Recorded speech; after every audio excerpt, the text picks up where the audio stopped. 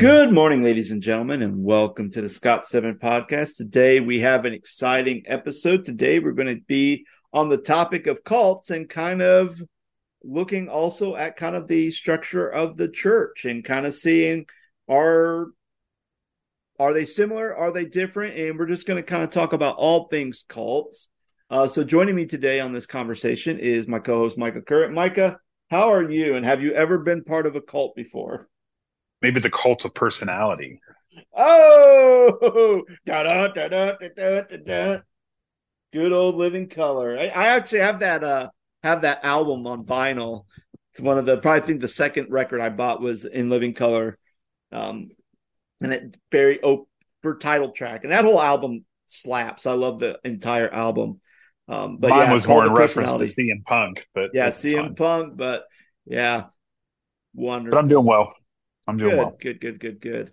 Yeah. So before we begin in our topic, Stories Gone Wild, and Micah, have you? I don't know if this would if I'm going to get in hot water saying this because this may be a cult, this may not. But did you see the footage from the flat Earth debate with Greg Locke at his church a couple weeks back? I did. I think you sent me a video on TikTok about it. That guy, wow.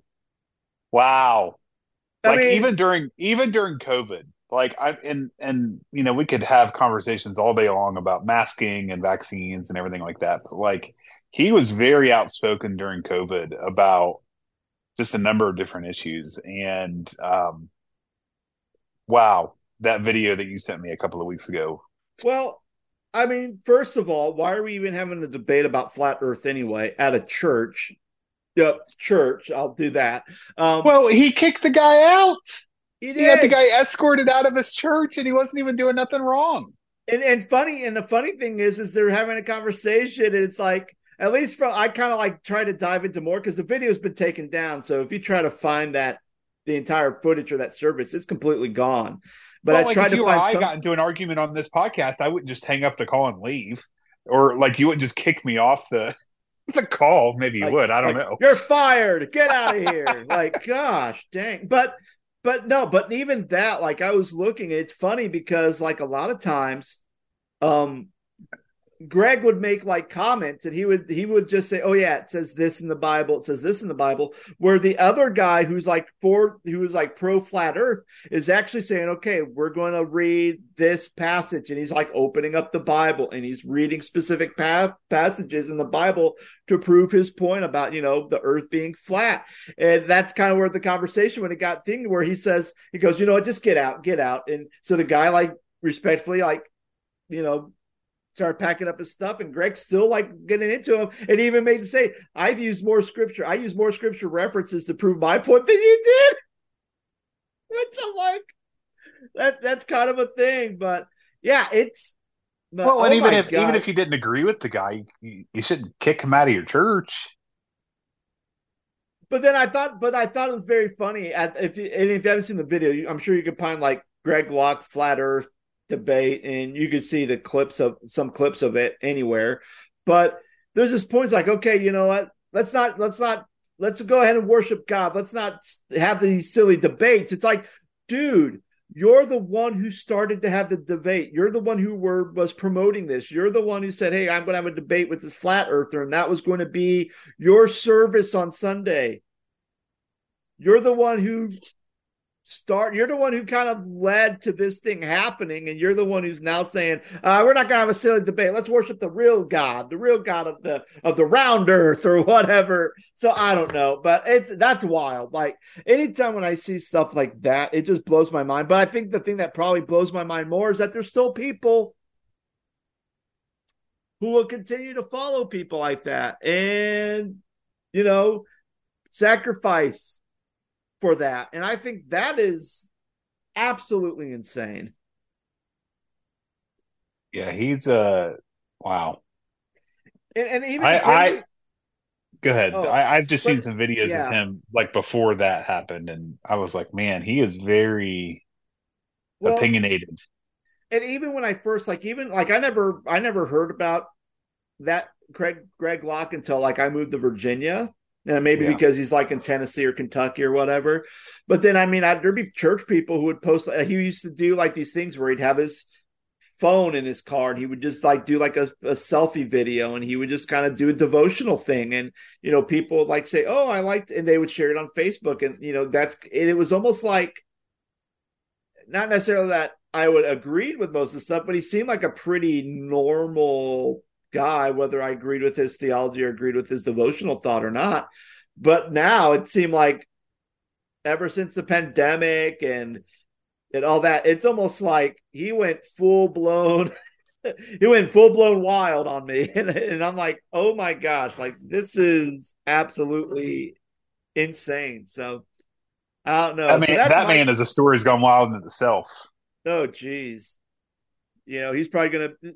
Who knows? Maybe when this episode drops that Sunday, he's gonna be like, "There's these two guys, this Scott Stubman podcast. Like, they're heretics. They're demon worshippers. Don't listen to them."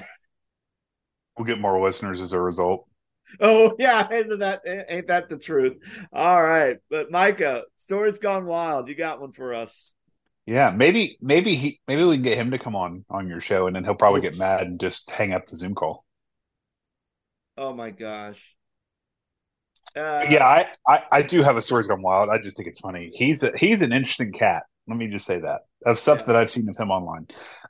So today we're going to be talking about church cults, Mm. and I don't know if I've shared this story or not. I don't think I have, but like I think I was 18, 17, 18 years old, and I was, leading worship at churches and playing at churches, and I was in a rock and roll band, and we traveled and we played music. And so Joe was our guitar player, and his dad was a pastor at the Methodist church in town, and then my dad was the pastor in town at the Church of God. And Joe and I were in a band together. And anytime there was some sort of like, um, you know, community worship event or community church service or whatever, we always got asked to play at different things. And like it wasn't like we were leading worship or anything, but like we were asked to play and be a part of the band. So I remember this one time I was playing drums for this event. Joe and I got asked to play, and Joe and I grew up in fairly conservative small town churches. Not a lot of speaking in tongues, not a lot of Pentecostal background, things like that. Very conservative church, small town church. So Joe and I go to this park, and the service is like in a gazebo kind of thing, or like like a shelter where they have picnic tables and all that stuff within a park. And so we get there. I take my drums. I'm playing drums for this, and I'm playing drums, Joe's playing guitar, and we have like a keyboard player and a couple of singers and all this stuff.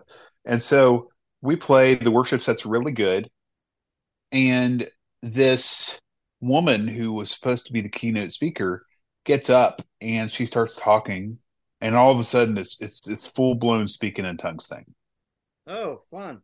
And so like I had never really been exposed to that kind of thing before. And granted, I was 17, 18 years old, and there were people like just standing up and speaking in tongues and flopping on the ground, and like it kind of reminded me of a cult, which we're going to talk about today. And I'm like, and I'm looking at Joe, and Joe's looking at me, and it's like, what do we do? Like our gear's up there. We can't just go up to the front of the church or the shelter and just grab my drum set and throw it in the car while she's speaking in tongues, and all these people are flopping all over the place. So Joe and I are kind of just sitting there, and we're like, I don't know what to do. Like, so eventually, and this service goes on forever, right? You know how Pentecostal stuff can go. Yeah. And so, I kind of just like excuse myself to go like find a bathroom, like a bathroom within the park or something. And Joe and I kind of like get away from the situation. And then eventually the service is over, and they came up to me and they're like, man, you just did such a great job. It was like they turned their light switch on and off as far as the speaking, in tongues and being super Pentecostal. And, I was raised that in, the Church of God believes that, if you speak in tongues, tongues is a thing. However, you needed somebody there to interpret what you're talking about. Yeah. Hmm. If you say something in tongues, the Lord is with you. You have to translate that. Uh, Yeah. that speaking in tongues. So, and that wasn't happening, and that wasn't the case. So Ah, that was my stories gone wild. It was kind of like a cult. So my not goodness, man. not the cult of personality, just the cult. Yeah. Oh wow. Wow, wow, wow, wow. Yowie, Howie, what was the thing that Bray Wyatt always said? Yowie Like, wowie. Yowie Wowie. Rest in peace to Wyndham Rotunda. Um, but man, yeah, so today we're going to talk about cults. And it's been interesting because even when I was I think kind of my fascination with cults had probably started back when I was in high school. I remember sitting in youth group, and our youth leader at the time was having a conversation on cults, and kind of their definition of a cult was somebody who doesn't a group of people who recognize that, who have a different teaching that either Jesus isn't God, or they believe Jesus is God, but they believe that there are different ways to get into heaven other than, accepting Jesus as your Lord and Savior. So in their mind, the Latter-day Saints is a cult. The Masons are a cult. The Seventh-day Adventist is a cult. And then, of course, the Moonies and a lot of these other, you know, What's the Baptist? Uh, Not the Baptist, not like SBC or whatever, or First Baptist or American Baptist, but what's the group of Baptist people that were like traveling around the country and they were like very confrontational? Do you know what I'm talking about? Westboro Baptist Yes. Church. Oh my Yes, that goodness, was. those folks. Wow. Them and Mr. Locke, they could wow. I remember being in college and seeing videos of the Westboro Baptist people, and like they were just wow, yowie wowie. Yowie wowie. So, but yeah, oh my gosh. So, that was fascinating to me. And then it was, Would and you then, consider them a cult? Westboro Baptist. Yes, See, kind of. that's gonna be the hard part to, and I'll kind of go because, um, after I talk about kind of like the characteristics of a cult, or what are like the main things that makes a cult, like I guess I'll let you be the judge of that. But because there's a lot of that goes involved in there, and I don't know if I would consider West Baptist Borough. I just consider them a crazy religion. I wouldn't necessarily call them a cult. And there's some factors why I would say that. But even when I was at Anderson for college, and I was with Dr. Streggy, and we would learn about American religious history, and occasionally he'd talk about different cults and different religious groups that would come. So, I learned about the Oneida community and some of these other people. Then, probably about 7 years ago, I was listening to a podcast that was put out by the Parcast Network called Cults. And each cult they highlighted was a two-part episode. The first part was, here's kind of the origins of the cult, who's like the founder of the cult, here's kind of what they did, and here's kind of what happened to them, if they're still active or if they all kind of dissolved, and kind of what happened. And then the second episode is like, well, who are the people who join these cults?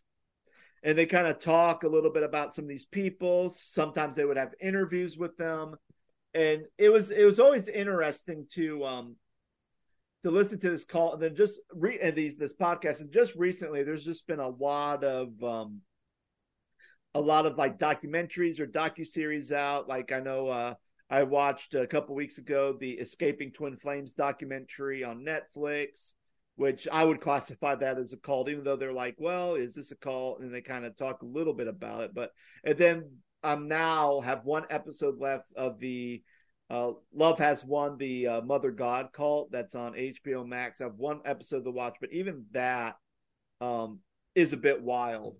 So to answer your question, Mike, about Westboro Baptist, so what are the characteristics of a cult? Well, the first thing is you have to have like a immense charismatic leader. That's the first thing. if you have a leader that's very charismatic, that's able to draw people to themselves, then that's kind of a good factor that they have a cult.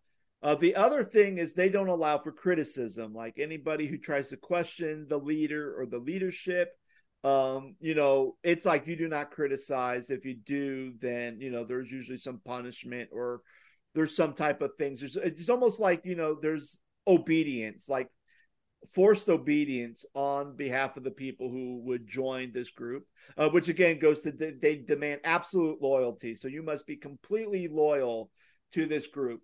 Other times, another factor is sometimes they try to disconnect you from your family. So if you're at a cult, sometimes they may say, hey, your family's holding you back from experiencing your true potential, your true enlightenedhood. So you need to kind of not be talking to your family anymore. So that's another characteristic of a cult. And then the last thing and this is what I learned from the Parcast thing, is that a cult leader will have rigorous rules that people have to follow, that they'll demand for their followers to follow, but the leader themselves, if there's more than one leader, won't follow that same criteria. So for an example, a cult leader may say, hey, this cult is a church, it's a cult that practice abstinence, because when we abstain from sex or drinking or drugs, then that's when we're going to have this enlightened connection with God. Where then behind closed doors, the leaders doing drugs, the leaders smoking cigarettes, the leaders having sex, and yet they're telling their followers, no, you shouldn't do those things. So those are kind of the characteristics of a cult. Now, going back to, is Westboro Baptist a cult? Well, I don't know, because I think the founder of it was not very a charismatic person, but they were someone who people would follow. Plus, they're a very small church. Well, They don't. I looked at it while you were talking, and Yeah. I think that they could be considered that. I mean, like they're not huge, like you said, but they're small church, Yeah. and they. And the reason I kind of say that is, one, just reading, they did a documentary on them in 2007. Yeah, I saw that documentary. Yeah, I've already okay. watched it already. So, but like they said that like, maybe there was 70, 75 people in that, and the majority of them were all from the same family. But Mm-hmm. part of the reason I could consider them a cult is that like when a family member was like, you know what, I'm not going to do this anymore and I'm not going to believe this, they basically excommunicated them from the family and Yeah. excommunicated them from the church. And so when I pull up their website, which is still a thing, one of their church signs Oh so no. bad. It says Oh Westboro no. Baptist Church of World's AIDS Day. God sent AIDS for your destruction. Deuteronomy 28:61. Oh my gosh. But if anybody knows anything about the Westboro Baptist Church, they are very anti-homosexuality, they built their platform on God hates gay people, I think is Well, and right. the other Is that true? that's true. The other thing and watching the documentary, the other thing is they're very much pacifist. So even there have been times where they have protested, like soldiers who have died in battle. They have protested funerals of soldiers, and they even would have signs like "Thank God for dead soldiers" outside the funeral of a American who had lost their lives due to wartime, or even times of peace. Like maybe they're over there trying to protect the peace or kind of police a very hot spot in the society, and they end up dying, and then they protest why their family's mourning the loss of loved one. There's the Westboro Baptist Church with a sign, "Thank God for dead soldiers. God loves a dead This soldier." this sign says God sent the coronavirus in fury. Deuteronomy 28:58 through 61. Oh my gosh. So I mean, Oh, so for an example, I don't know if I could consider that a cult, because again, like that person said, this is crazy, I'm going to leave. They left. they're excommunicated, but they were able to leave. Like a lot of times with They're cults, not like able to get out. you're not able to get out, or sometimes because of the manipulation, or like, for an example, like with the Twin Flames documentary, there are some people who gave up their jobs to work with these two people. So their livelihood, their finances, everything was tied up into this group. So when you left, you basically are starting back from having absolutely nothing. Yeah. And I think that's the hard part, because it's not necessarily control. Like, if you leave, we're going to kill you, or if you leave, we're going to destroy you, or we're going to kill your family. I mean, there's some cults that I listened to where they did that. Like, if you even attempted to leave, like, you were done. But for the most part, your livelihood is so tied up in this group that the moment you leave, like, you don't know who you are anymore. And that's the interesting thing about Twin Flames, is that towards the end, the last thing they're going to do is, because even though it's an online community, it's an online cult, so everybody, they do all their chat through Facebook and YouTube, and they have that community. But the moment, but now they're kind of thinking, hey, we're going to start building houses or get trailers on our property in Michigan, and we're going to have everybody who's part of this Twin Flames like group, we're going to have you move out so that we can be close to us. So right there, they're going to start building a commune, which that's another sign, because now you have your own community, and you're kind of separating yourselves from the rest of the world, and even separating yourselves from your family. Um, so the reason why I brought this up, because, we've been thinking about, I mean, we mentioned Greg Locke, which, we're probably going to get hot water for that. But, the idea of, would you consider like Greg Locke, or like even some type of very charismatic individual within the church, would you consider them a cult leader? Mm. And I think when you think about some of the characteristics, charismatic, doesn't take criticism well, demands complete obedience, right? And then if they do leave, either they make it very difficult for you to leave, because, again, especially I think within churches, like, if you leave, they're telling everyone else, well, you can't talk to them, you can't contact them. So if you have a good friends or support system from that church, and then you leave, then you just lost your support system. And sometimes maybe there's that pressure. Well, even though I feel like this is an unhealthy place for me, I'm going to stay because my livelihood's tied up into the church. And, I mentioned Greg Locke, but we can even look at like the Mark Driscoll, especially with the rise and fall of Mars Hill. Yeah, Like, I was gonna say that too. you could look at that. You could look at the, I mean, I don't necessarily would say Bill Hybels, but, that was kind of a thing too, where, so I think that's why it's kind of hard when you try to, and I think I can see why there are some people who may say, oh, well, the church or Christianity is just a big cult. Where I've had people say that argument, and a lot of times I push back on it, and I say, well, not necessarily, because anybody could always leave a church. Like, if you want to leave a church, like I could, like, I mean, for me, like if I wasn't on staff and I was at a church and I decided, hey, this isn't meeting my needs, or I feel like I need to leave, I could leave the church and go to a different church. And I wouldn't feel like that my livelihood was depend on the church that I'm worshiping at now. Mm-hmm. I wouldn't feel like that, oh, I can't leave, because if I do, my whole family's going to fall apart, or we're going to be living in poverty, or anything like that. Like, I would never, ever think that. But so I can see where there's that. So I think that's like one of the big characteristics that kind of divides a cult from like maybe a toxic church environment. But I do see, but some of the other characteristics of a cult or a cult leader, you could easily make a case. You could easily make a case that, yeah, they kind of hit on some of these vibes. So I don't know, Mike. Well, Me saying all this, what are your thoughts? What are you thinking? I think in respect to the church, we kind of hit it in the episode that we did on what was it? What was the last episode we did?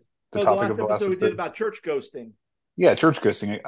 We talked a little bit about it in the church ghosting episode, but like, I think that, we can get wrapped up as people, lay people, volunteers, elders, staff, etc., so much in the church's brand and the identity and the Mm-hmm. pastor and their vision that we forget about God in that Mm. equation.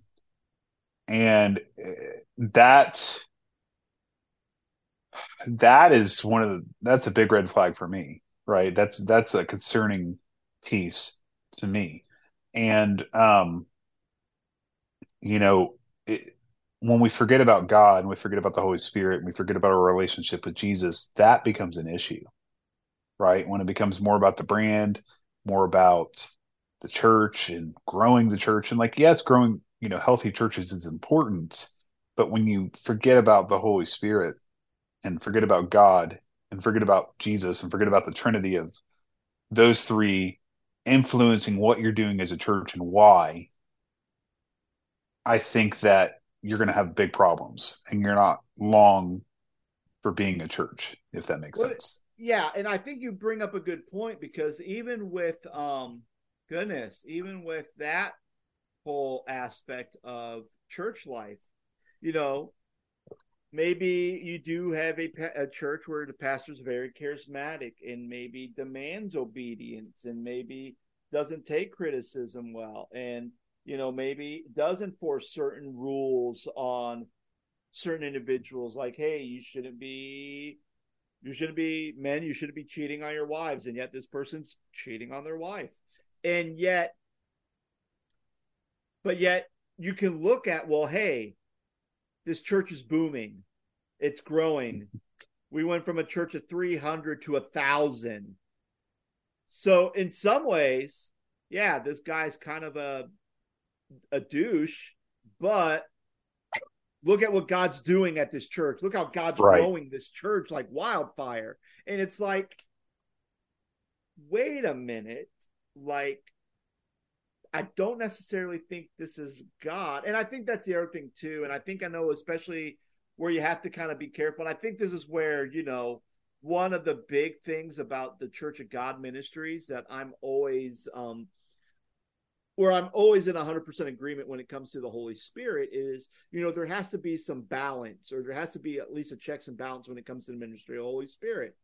Whether it's like, so the whole thing of speaking in tongues, like, or if you have a pastor saying, hey, I had a vision or I had a dream that God was going to do this or we need to do that. And I think sometimes that can be a red flag too if there's no checks and balances. And I'll speak a little bit on that further is that, occasionally there's times where I will have vision and dreams about things about the ministry that I'm doing at a church or some things that will kind of excite me about ministry. And a lot of times when I have those dreams, that I believe that maybe God's trying to communicate something to me.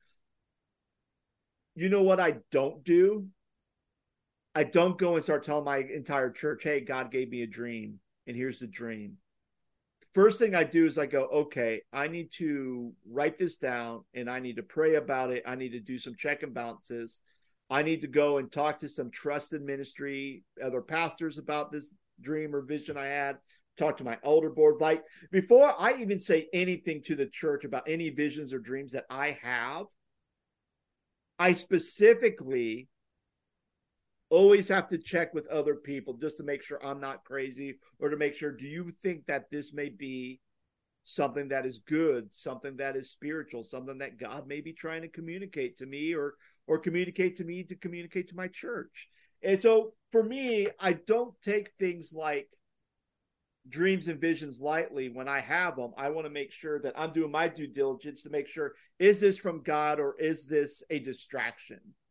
Is this going to do good to kind of elicit excitement and passion and devotion to people to follow God, not to follow me, but to follow God and say, hey, God's going to be doing something great through this church.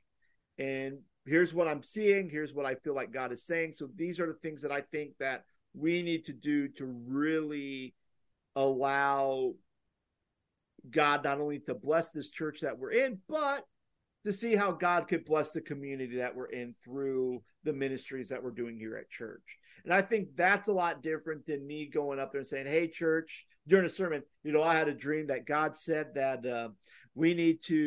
that in order for our church to grow, we have to buy a $60,000 jet so that I could fly across the world to preach the gospel. Or we can fly, or I could take a group of church people and fly anywhere in the world to be able to do ministry, to minister to people who don't know Jesus in third world countries. Like that, I think that's where things get a little bit like, are you sure about that? Like, I don't think that's not really how it works. At least for me personally, I don't think that's how it works, where I could just immediately just say, hey, I had a vision or I had a dream and this is what we're going to do because God said we have to do it. Like, I usually try to check with other people before I even say anything about any dreams or visions or oracles from messages from God that I'm having during my personal devotion and meditation time. Does that make sense, Micah? It does, and I think another word for that for the listeners is vision casting.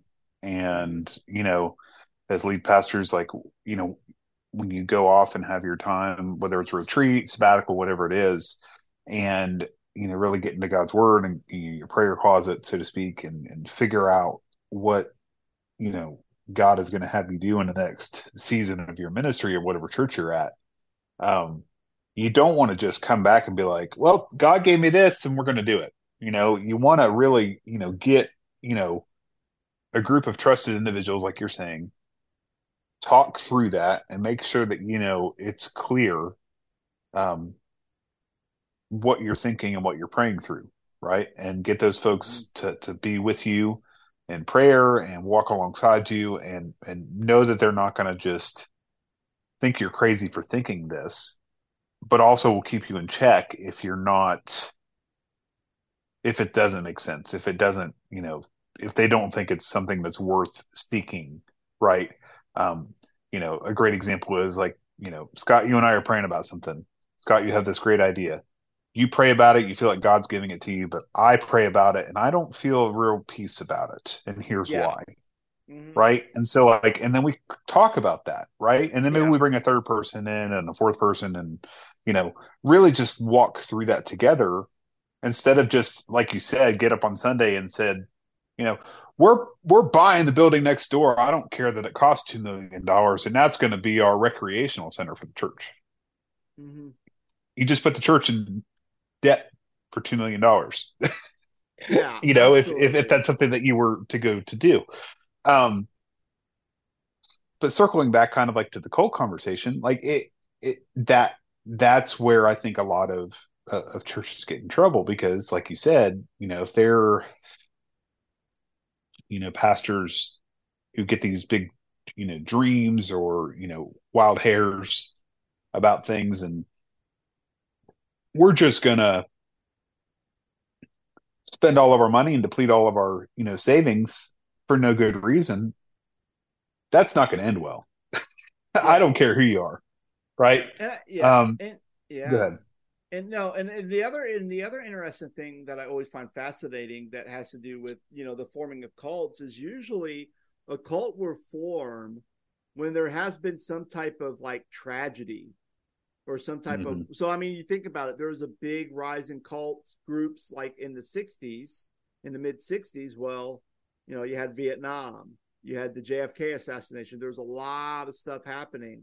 And then actually it's been interesting because even at the end of the Twin Flames documentary, they even talked about that since the pandemic, there has been an increase in just like these online communities, like these online cult communities.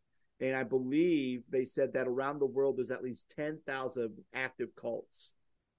And especially with the online presence, especially after COVID-19, there has been an increase in other of these kind of like these subcults or these subgroups where, and I think a lot of times, if people are struggling, if they're struggling with something, if they're struggling with a lot of things with their health, or they're struggling with relationships, or maybe they're just kind of at this place where they just feel like, I don't know what my purpose is. And all of a sudden They kind of do, and that's how a lot of people found some of these cults. They do a Google search about something and they find this page and they start reading about it and said, hey, I think this is something that could help me, or this is something that could be a benefit to me. And you go and you start talking to people, and then next thing you know, you get sucked in. And again, these aren't like crazy people that get sucked into these cults. A lot of time, these people who buy into these cults are very highly educated people. Yeah. And yet, sometimes go ahead, Micah.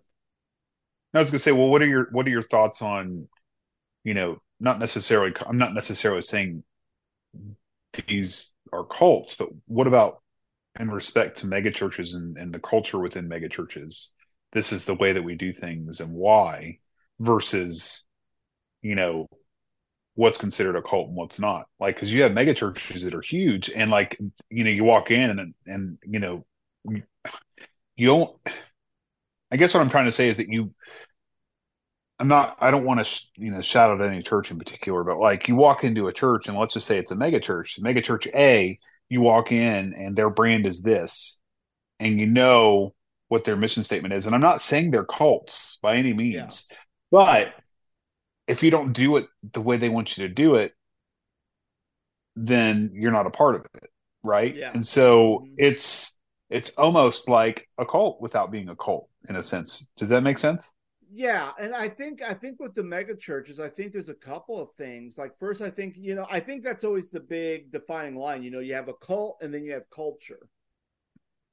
Yes. And you could have a certain culture that might hit on certain things that might be a cult, but it doesn't fit that category, whether that's a psychological category, a sociological category, or even if you go to like the FBI's website and you go, what are your definitions? What's the FBI's definition of cult? And they can say, here's the things we look for to classify something as a registered cult or not, that they may be watching or seeing what's happening.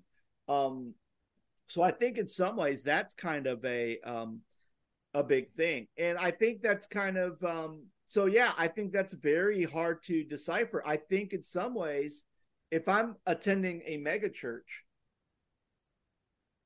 and, they may have a culture that may seem a little cultish because they have a certain way of doing things, but at the same time, I can leave whenever I want. I don't feel like that my livelihood or my sense of well-being is tied up into the church or anything else like that. But that may be from a parishioner side, but maybe you're on staff at a mega church and maybe the executive or the teaching pastor, the lead pastor has very high narcissistic tendencies to the point where they are really pushing your workers, overworking them, and to the point where basically your livelihood, hey, we're paying you a 6-figure salary to do this job, and the moment you leave,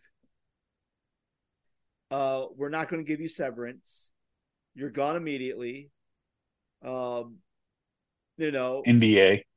You have to sign an NDA and a cease and desist, and you have to sign all these legal documents.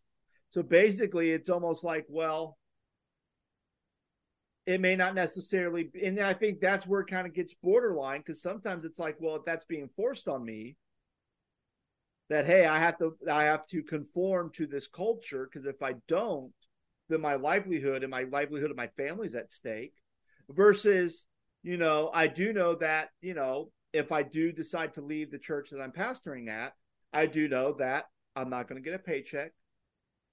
I do know that any benefits that I get will be gone, and that I may get a little bit of a severance, but it's not like I'm getting a 6-month severance. I'm probably only getting like a 30 or 60-day severance, which, that's usually just kind of how it is. And on top of that, the church has been very gracious in providing a home for my family to live in. So that also means that we have to find another place to live. Now, on that aspect, I don't see that as being controlling or cultish. That's just kind of the agreement.